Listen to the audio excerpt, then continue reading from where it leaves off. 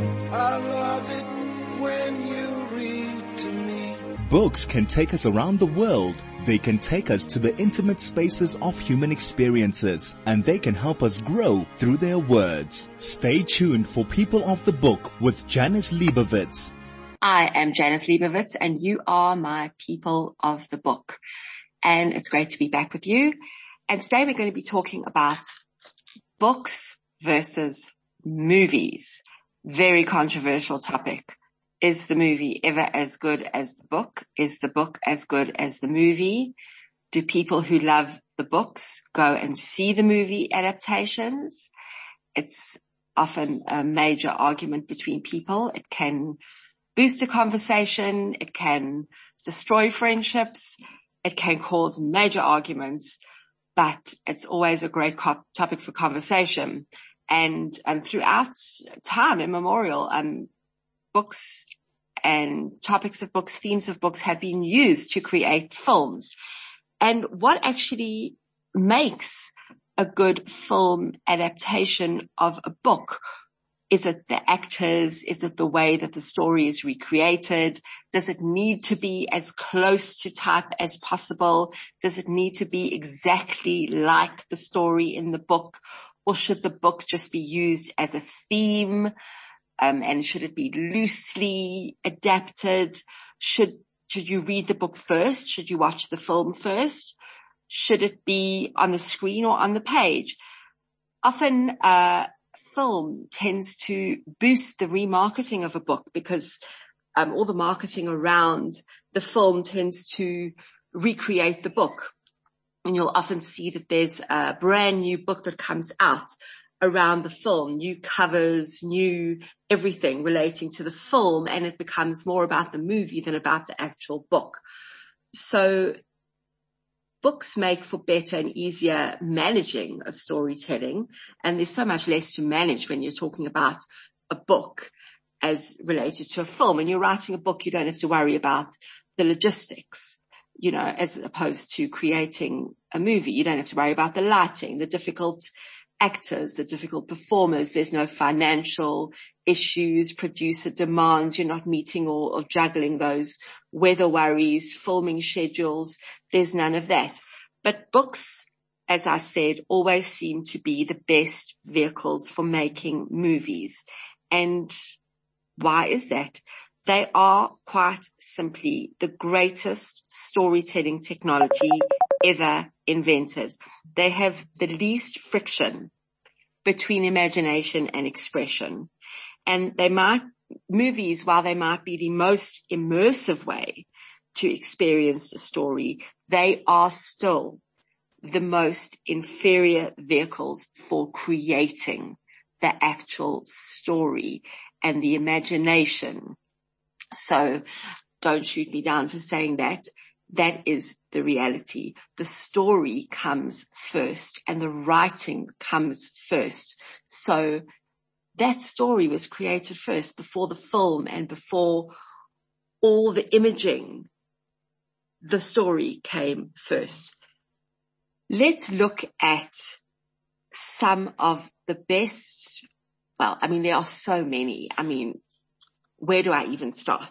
So I've narrowed it down as best as I could. And I've taken some really well-known films of recent years, and I've looked at adaptations of well-known, well-loved, and really well-done books that have been adapted into film versions. Most of them you've probably heard of. Many of them you've probably seen. I'll look at most of them. We'll look at the well-done adaptations. I'll take a look at a couple that weren't so well done.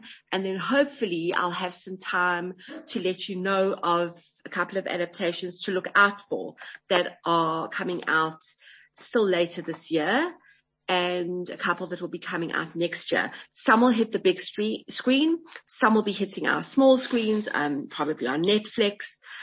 Some were meant to come out earlier this year or still this year. They've been delayed due to the pandemic. Hopefully I will get the chance towards the end of the show to let you know what to look out for. So, firstly, let's look at one of the best known films of recent years, The Silence of the Lambs. Came out in 1991. It's an American psychological horror film directed by Jonathan Demme. The actual script was written by Ted Talley, and it was adapted from Thomas Harris's 1988 novel. It starred Jodie Foster as Clarice Starling, who was a young FBI trainee hunting a serial killer by the name of Buffalo Bill, who quite horrifically skins his female victims. So to catch him, she seeks the advice of imprisoned Dr. Hannibal Lecter, chillingly played by Anthony Hopkins. He himself playing the character of a brilliant psychiatrist and a cannibalistic serial killer. It was released February 14th, Valentine's Day. How strange. 1991. It had a budget of $19 million. And at the time, that probably seems quite large. I mean, nowadays, 19 million is actually quite a small budget. It grossed $272.7 million worldwide. So on that $19 million budget, that is a huge, huge success. And it's regularly cited by critics and film directors and audiences as one of the greatest and most influential films, and it's actually considered to be culturally, historically, and aesthetically significant. And I mean, there are scenes there, once you've seen them, they will stay in your mind forever, especially that line when Anthony Hopkins chillingly tells Clarice that he's having a friend for dinner. So, and that's one of the most memorable lines from the film and indeed from the book. That's The Silence of the Lambs, which came out in 1991. I think many of us will feel quite aged when we realize how long ago that actually came out. The next one, Little Women. I mean, been adapted so many times. It's based on the 1868 novel by Louisa May Alcott, and the film version that is most critically acclaimed at the moment is actually the 2019 version, which was written and directed by Greta Gerwig, and that was the 7th adaptation of the book. And just in case you may not know, the book chronicles the lives of the March sisters. It's a beautiful, heartwarming novel of these sisters, Jo, Meg, Amy, and Beth in Massachusetts during the 19th century. And this particular version of the film that seems to really capture the spirit of that time and the spirit of this family. It has an ensemble cast that includes, among many others, Saoirse Ronan, Emma Watson, Laura Dern, Meryl Streep, James Norton, Chris Cooper, and produced by Amy Pascal. And Gerwig wrote the screenplay, and she actually used Louisa May Alcott's other writings as her inspiration. So she created the script before being made the director, actually. And it was actually only the second film that she directed on her own. It premiered in December 2019, and it received critical acclaim, particularly for her screenplay and direction, as well as for the cast. And it got 6 Academy Award nominations, including for Best Picture, Best Actress, and it actually won for Best Costume Design. So that's Little Women, the 2019 version. We're talking about books being adapted into film versions today, and there's lots more to come. I love it when you read to me. This is People of the Book with Janice Liebowitz. It's great to be back, and you're listening to People of the Book. I'm Janice Liebowitz, and today we're talking about films that have been adapted from books. Do you love them? Do you hate them? Is there one in particular that you think is a really, really great adaptation of a book that you loved? Is there one that you particularly dislike that you think was really badly done? Whether you love them or hate them, books are always going to be made into films. And there are some that have been really, really well done and really well received. So we're talking a bit about that today. One that was really, I particularly really enjoyed it. I must admit, I haven't read the book. I did love the film though, and it's Silver Linings Playbook.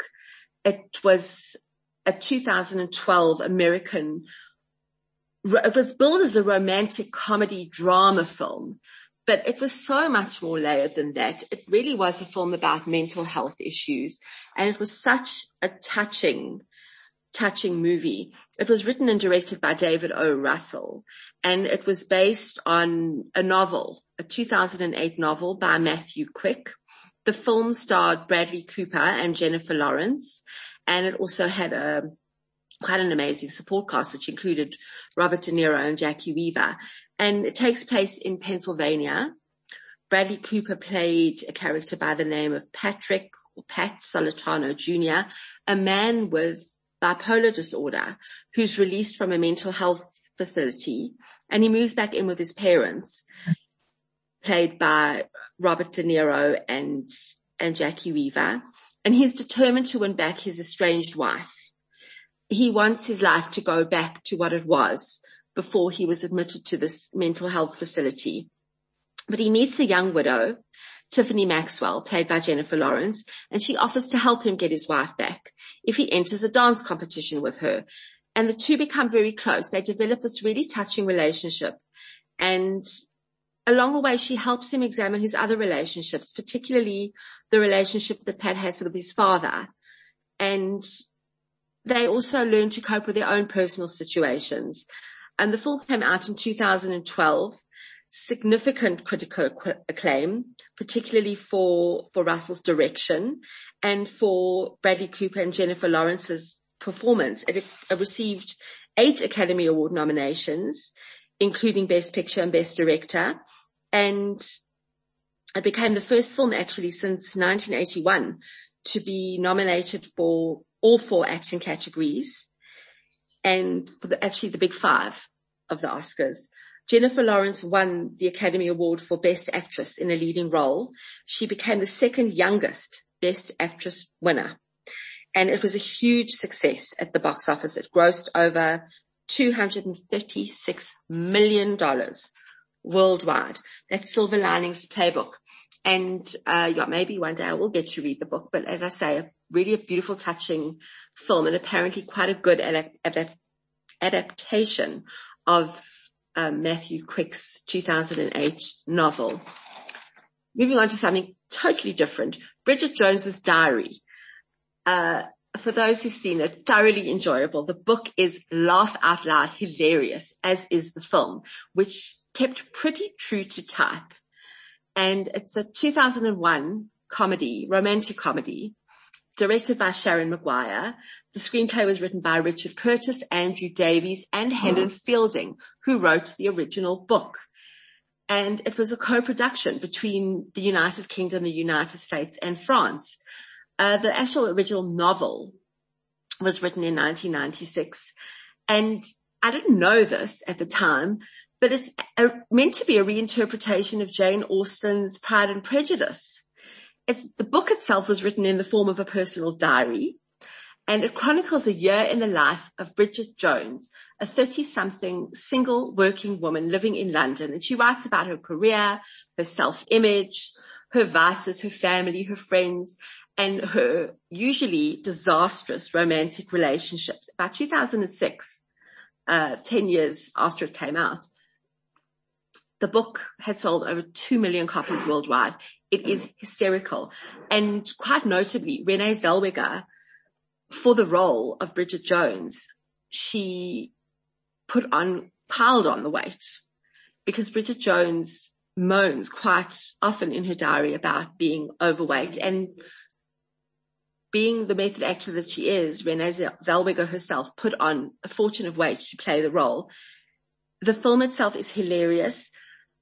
The film is so funny. This 32-year-old English single woman writing a diary focusing on the things she wants to happen in her life.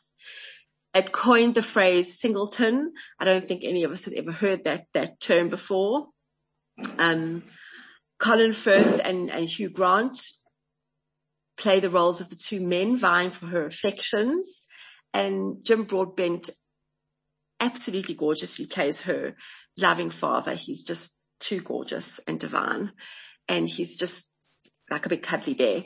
And the film was released in 2001, April 2001, grossed over $280 million worldwide, and received amazingly positive reviews. I think quite surprisingly, people weren't expecting that.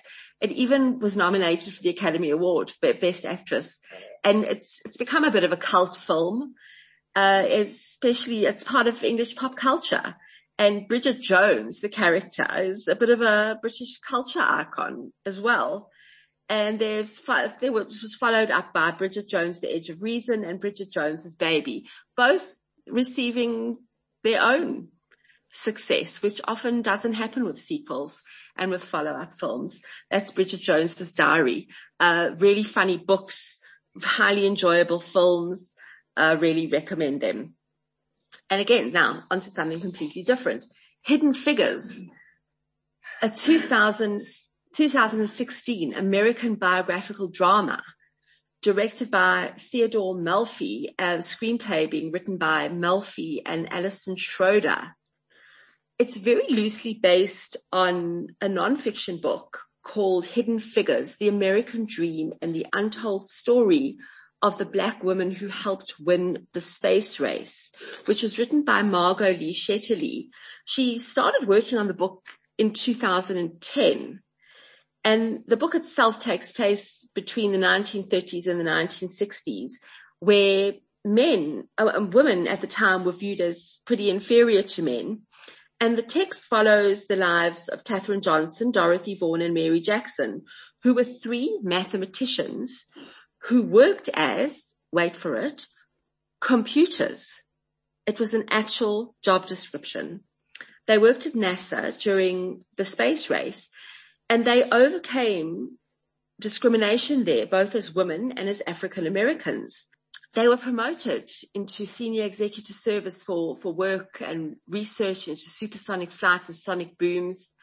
The book itself reached #1 on the New York Times nonfiction bestseller list, and also won the Anisfield Wolf Book Award for nonfiction in 2017. And the film was nominated for 3 Oscars. It's received numerous other awards. It had a limited release in December 2016, but then was released widely in North America the following month, in January of 2017. The performances received huge critical acclaim. They did really well. It stars Taraji Henson, Octavia Spencer, and Janelle Monáe. And it's got a support cast which includes Kevin Costner, Kirsten Dunst, Jim Parsons. Really well-known names. It was chosen by the National Board of Review as one of the top 10 films of 2016, and also nominated for Academy Awards Best Picture, won the Screen Actors Guild Award. It's a really important film.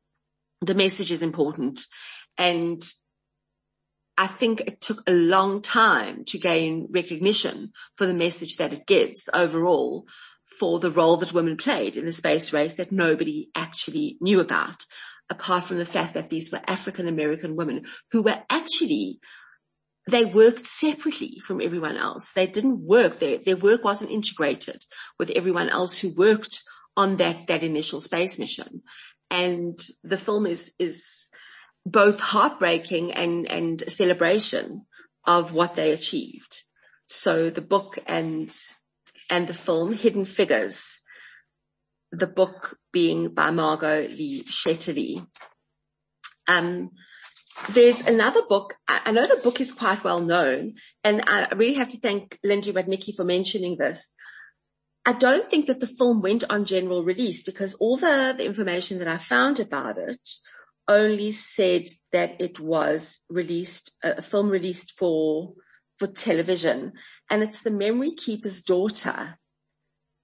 It was a novel by Kim Edwards, and it tells the story of a man who gives away his newborn daughter.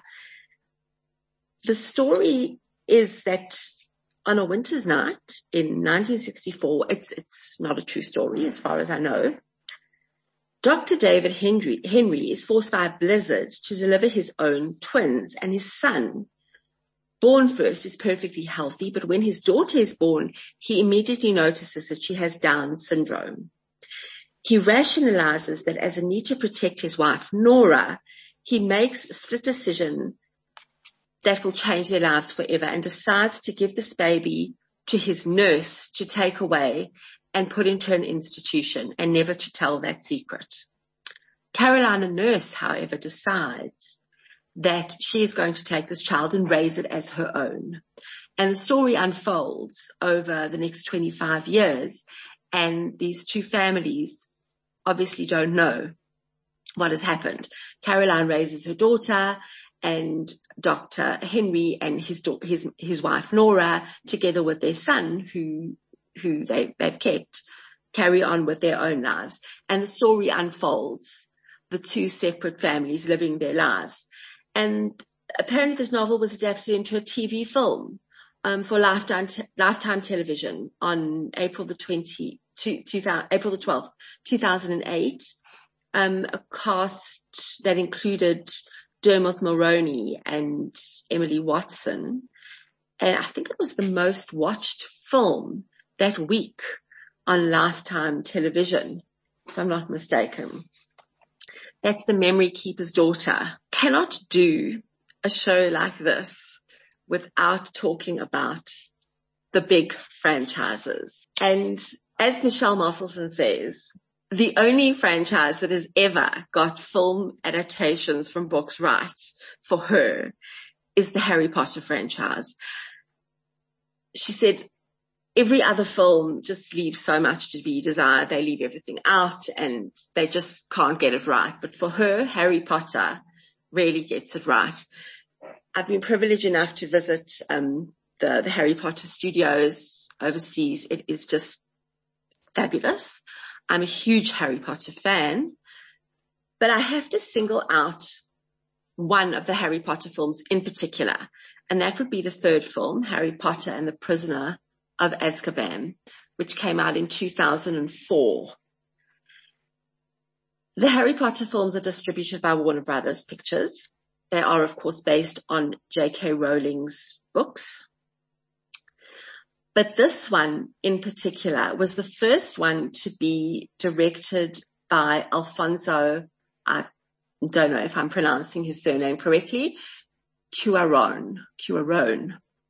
The previous two were directed by Chris Columbus. He did produce this one together with David Heyman and Mark Radcliffe. The screenplay was written by Steve Kloves. And it follows on from Harry Potter and the Chamber of Secrets. As I said, this one is the third installment, starring Daniel Radcliffe as Harry Potter, Rupert Grint as Ron Weasley, and Emma Watson as Hermione Granger.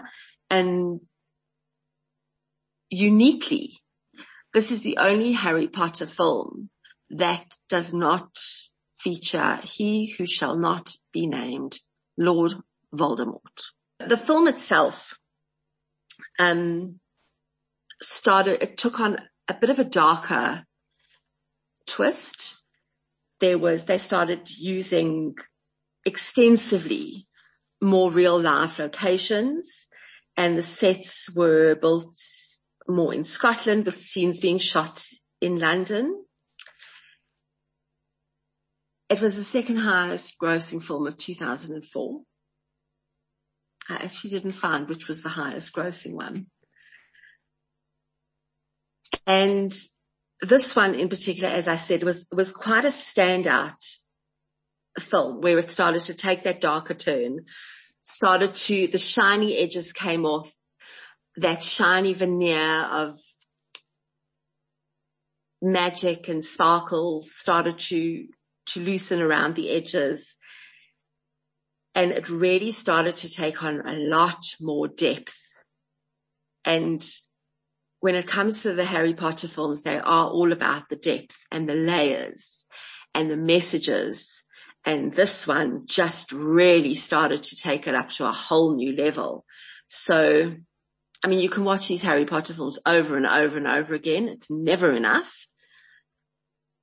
This one is the third one, as I said, Harry Potter and the Prisoner of Azkaban. They just get it right. Fabulous. But now I'm going to go on to the next franchise, which I just don't get, and I know I'll probably be shot down for it. The Lord of the Rings. I couldn't watch them, and I couldn't read the books either. They're divided up into a series of 3 epic fantasy adventure films. They're directed by Peter Jackson. I know they're epic. I know they're fabulous. They're huge. They are. I do love the scenery. They're beautiful. Based on the novels written by J.R.R. Tolkien, and they are broken up into the 3 movies, subtitled The Fellowship of the Ring, which came out in 2001, The Two Towers in 2002, and The Return of the King in 2003. What I found fascinating was that the 3 films were shot simultaneously.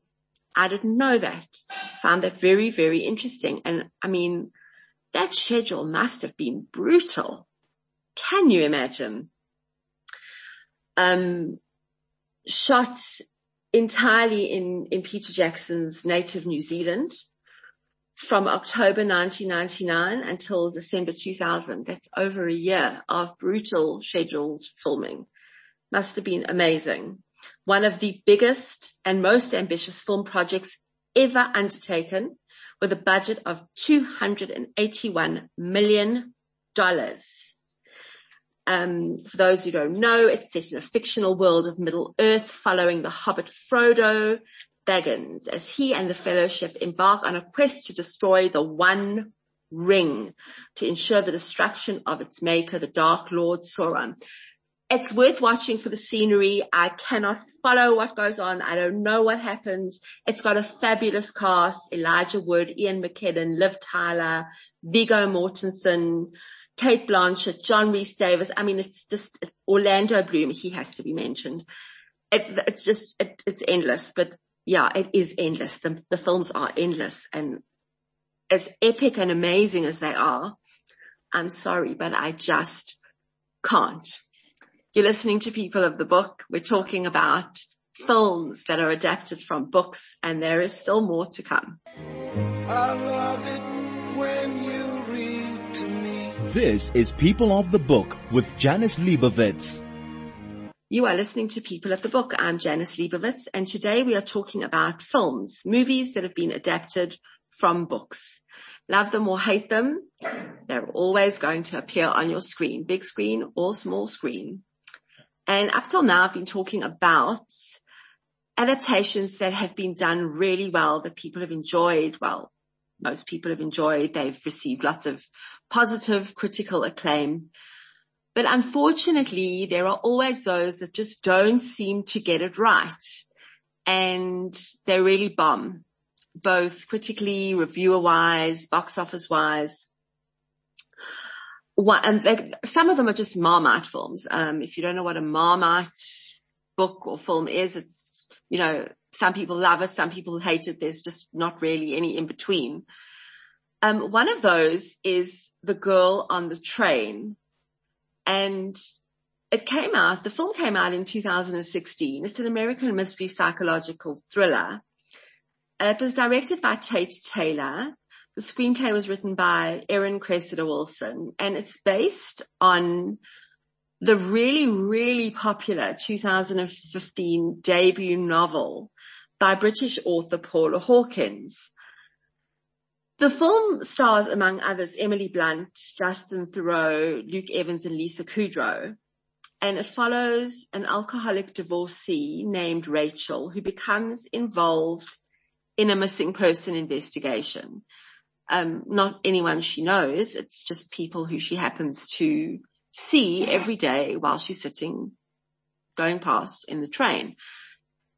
For me, what I just couldn't get past was that the book was based in London and the film, for some reason, was based in New York. And I just couldn't get past that. I'm like, why? Why would you do that? It was the first film to be distributed by Universal Pictures as part of the DreamWorks. They did a new distribution deal via their company Amblin Partners, and it premiered in London in 2016, and then that was in September, and then reached the States the following month in October. It was actually a box office success, grossed $173 million worldwide, but it did receive mixed reviews. And although Emily Blunt's performance received widespread acclaim and received nominations for Outstanding Performance by a Female Actor in a Leading Role at the Screen Actors Guild Awards, and also a BAFTA Award for Best Actress in a Leading Role, the reviews were mixed. And I think that moving the location it ruins the atmosphere. It does something, it detracts from the original story. And for people who love the book, and I mean, this was a huge bestseller. It was one of the biggest bestsellers of that year, and it's still spoken about. It just took away something. You can't make something based in London and take it and just move it to another city. Interestingly enough, little fact that I found, there was a Hindi language remake of the same name that was released this year with Bollywood actress Parineeti Chopra in the starring role. I found that quite interesting. So that just really actually tells you how popular the book is. The book itself it reached cult status. So, but the film just lacked. It just didn't do it. Another one, and I want to thank Juan Paul Burke. I hope I pronounced your name correctly. Thank you for mentioning this one. Dune, 1965 Frank Herbert novel. It has been created and recreated numerous times. They just never get it right, do they? And you mentioned the film that I remember. I don't think I saw the film version. I think they broke it up into a TV series. And I think this is the one I saw. The 1984 version, directed by David Lynch. It starred Kyle MacLachlan in his film debut. And if you look at how young he was back then, wow. No screen version of Dune has been acceptable up until now. And as Juan Paul says, he does encourage people to read the book first before seeing any screen version. I tend to agree, because the book just gives so much detail and fleshes out any gaps that you might find in a screen version. Anything in Dune is open to interpretation. It's a science fiction story. It's about a young nobleman by the name of Paul Atreides. It's set in the distant future, as science fiction tends to be. And it's the story of the conflict between rival noble families as they battle for control on a harsh desert planet by the name of Arrakis, which is also known as Dune, the title of the book and the film. The planet is the only source of the drug melange, which is called the spice. It's vital to space travel, which makes it the most essential and value commodity in the universe. And Paul Atreides is the heir to one of the families. And it's all about the conflict, and also the 1984 version had this ensemble cast, including Patrick Stewart, Dean Stockwell, Jose Ferris, Sting, Linda Hunt, Max von Sydow. Also, the names just go on and on. The film was an absolute box office bomb. It grossed $30.9 million. from a $40 million budget. I mean, negatively reviewed by critics, heavily criticized for screenwriting, wasn't faithful to source material, pacing, direction, editing, just pretty much most of it. Although visual effects and musical score, acting and action sequences were praised. Found very interesting facts about this. Lynch disowned the final film, and he said that pressure from producers and financiers restrained his artistic control. He took his name out of the credits. It was replaced by a name, Alan Smithy, which is a pseudonym used by directors who don't want to be associated with a film that they'd normally be credited for. And in the television versions, also, they credited writer Lynch as Judas Booth. It does have a cult following, and incidentally, there is a new version coming out later this year. So we shall see if they get it right this time. I think that's very brave and very ambitious of them to try for another version after all the other ones have just managed to get it wrong time and time again. Another one I have to mention briefly, P.S. I Love You, a 2007 romantic drama based on Cecilia Ahern's book. It went on and on and on forever and a day. It was awful.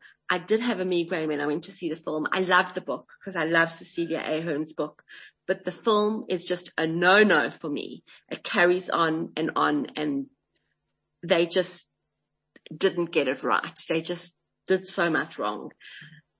Just no, don't go there. We're talking about books being adapted into films. Should they, shouldn't they? Whether they should or they shouldn't, they're going to do it anyway. And there's still more to come. I love it when you read to me. This is People of the Book with Janice Liebowitz. You're listening to People of the Book, and we've been talking about books that are adapted into films.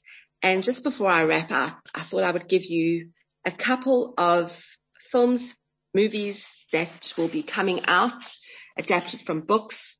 There are still a couple to look out for that are coming out this year, coming up at the beginning of next year or towards the end of next year. The first one is House of Gucci. It looks amazing. It's an upcoming American biographical crime film. It's directed by Ridley Scott. I mean, anything directed by him is bound to be amazing. It's based on the 2001 book, The House of Gucci, a sensational story of murder, madness, glamour, and greed by Sarah Gay Forden. And it stars Lady Gaga as Patrizia Reggiani, who was tried and convicted of orchestrating the assassination of her ex-husband and former head of the Gucci fashion house, Maurizio Gucci, portrayed by Adam Driver. It also stars Jared Leto, Jeremy Irons, Salma Hayek, and Al Pacino. I mean, it sounds sensational. That lineup, that cast is incredible. It's scheduled to release in the States on November the 24th this year. So look out for that. I'm not sure when we'll get it here, but that sounds absolutely incredible. Another one to look out for, if you enjoy Jojo Moyes, The Last Letter from Your Lover is a 2021 British romantic drama film directed by Augustine Frizzell, written by Nick Payne, that's the screenplay, and Esther Spalding. It's based on her 2012 novel of the same name, starring Felicity Jones, Callum Turner, Shailene Woodley. And it's set in two distinct timelines following two women, a 1960s housewife, Jennifer Sterling, and a modern-day journalist, Ellie Hayworth, and how both of them become intrigued by a letter they accidentally discover. It was actually released on Netflix in select territories in July, end of July this year. I'm not sure if we have it here in South Africa on our Netflix. Take a look. We might have been lucky. It might be there. Believe it or not, another version of Death on the Nile is out. Just trying to look. It's coming out February next year. It was delayed. It was meant to be out this month. It was meant to be out last year, October, but it's been delayed and it'll only be out next year, next February, 2022. Death on the Nile. Yes, that original 1937 novel by Agatha Christie. This one's directed by Kenneth Branagh with a screenplay by Michael Green. Amazing cast. I mean, these films always have these lineups. It stars Branagh returning as Hercule Poirot, along with Tom Bateman, Annette Bening, Russell Brand, Ali Fazal, Dawn French, Gal Gadot, Rose Leslie, Sophie Okonedo, Jennifer Saunders, Letitia Wright, and it's a third screen adaptation of this. Look out for that in February 2022. Blonde is coming out. It's based on the novel by Joyce Carol Oates, based on the life of Marilyn Monroe. And that should be out also 2022. It'll be on Netflix. And last but not least, The Nightingale, that very, very popular book by Kristen Hanna, about two sisters struggling to survive and resist the German occupation in France during World War II, starring sisters Dakota and Elle Fanning, should be out only late next year, December 2022. I hope you've enjoyed that. I hope there's some films adapted from books that you might enjoy. And until next week, take care of yourself, take care of each other, wear a mask, get vaccinated, and read a book.